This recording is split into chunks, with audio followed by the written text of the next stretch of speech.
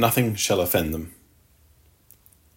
Abraham Lincoln said, "We should be too big to take offence, and too noble to give it." What a wise saying, if only we all would follow it. We don't want to wear our feelings on our sleeves so that if someone just looks at us cross-eyed, we become offended. We also need to be conscious of the feelings of others and try not to give offence. There are times when we may have to say some hard things. It is important to say hard things in a kind and loving way. The words we choose, the tone of our voice, and even our body language speaks volumes that others pick up and react to. We should be particularly careful with whatever we write, because the words won't be softened by our tone of voice. What we write should pass the same test as if we were speaking face to face.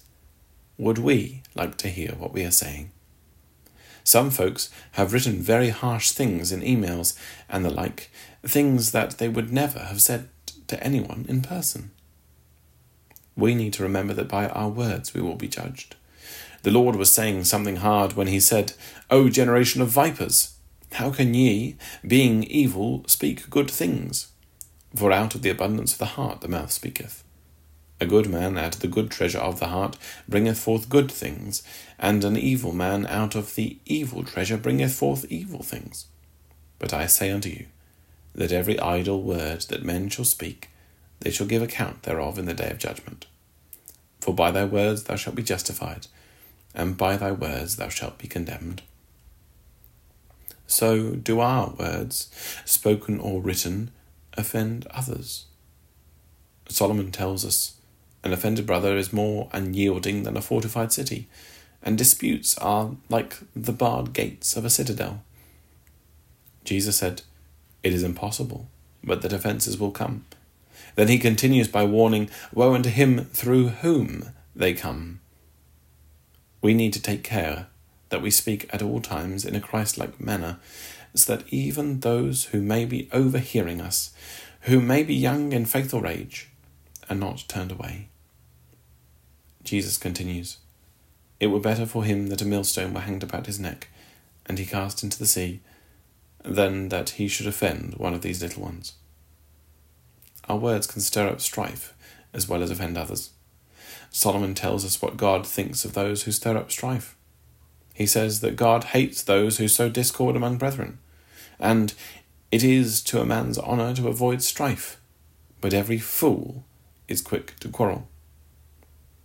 If we are on the receiving end of someone else's harsh words, we need to learn to be too big to take offence. The psalmist tells us, "Great peace have they which love thy law, and nothing shall offend them." Part of loving our neighbour as ourselves involves being long-suffering and not easily provoked. Paul explains, "Love suffers long and is kind. Love does not envy. Love does not parade itself, is not puffed up, does not behave rudely, does not seek its own, is not provoked, thinks no evil." So how do we live up to Abraham Lincoln's remark? How can we be so noble that we will not offend, and so big that we will not take offence? Controlling our tongue is one way, because as James tells us, it can be full of deadly poison. With the tongue we praise our Lord and Father, and with it we curse men who have been made in God's likeness. Out of the abundance of the heart the mouth speaks. If we are full of love for our brethren and truly love them as ourselves, then we would not want to speak or write anything hurtful to them. Also, we would not stop loving them if they behaved badly toward us.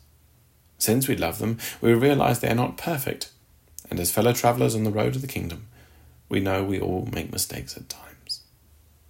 Let us then strive to be too big to take offence, and too noble to give it, by loving our brethren so much that we think carefully before we speak. May our words be full of grace and truth, and may we be merciful to those who fail, giving thanks.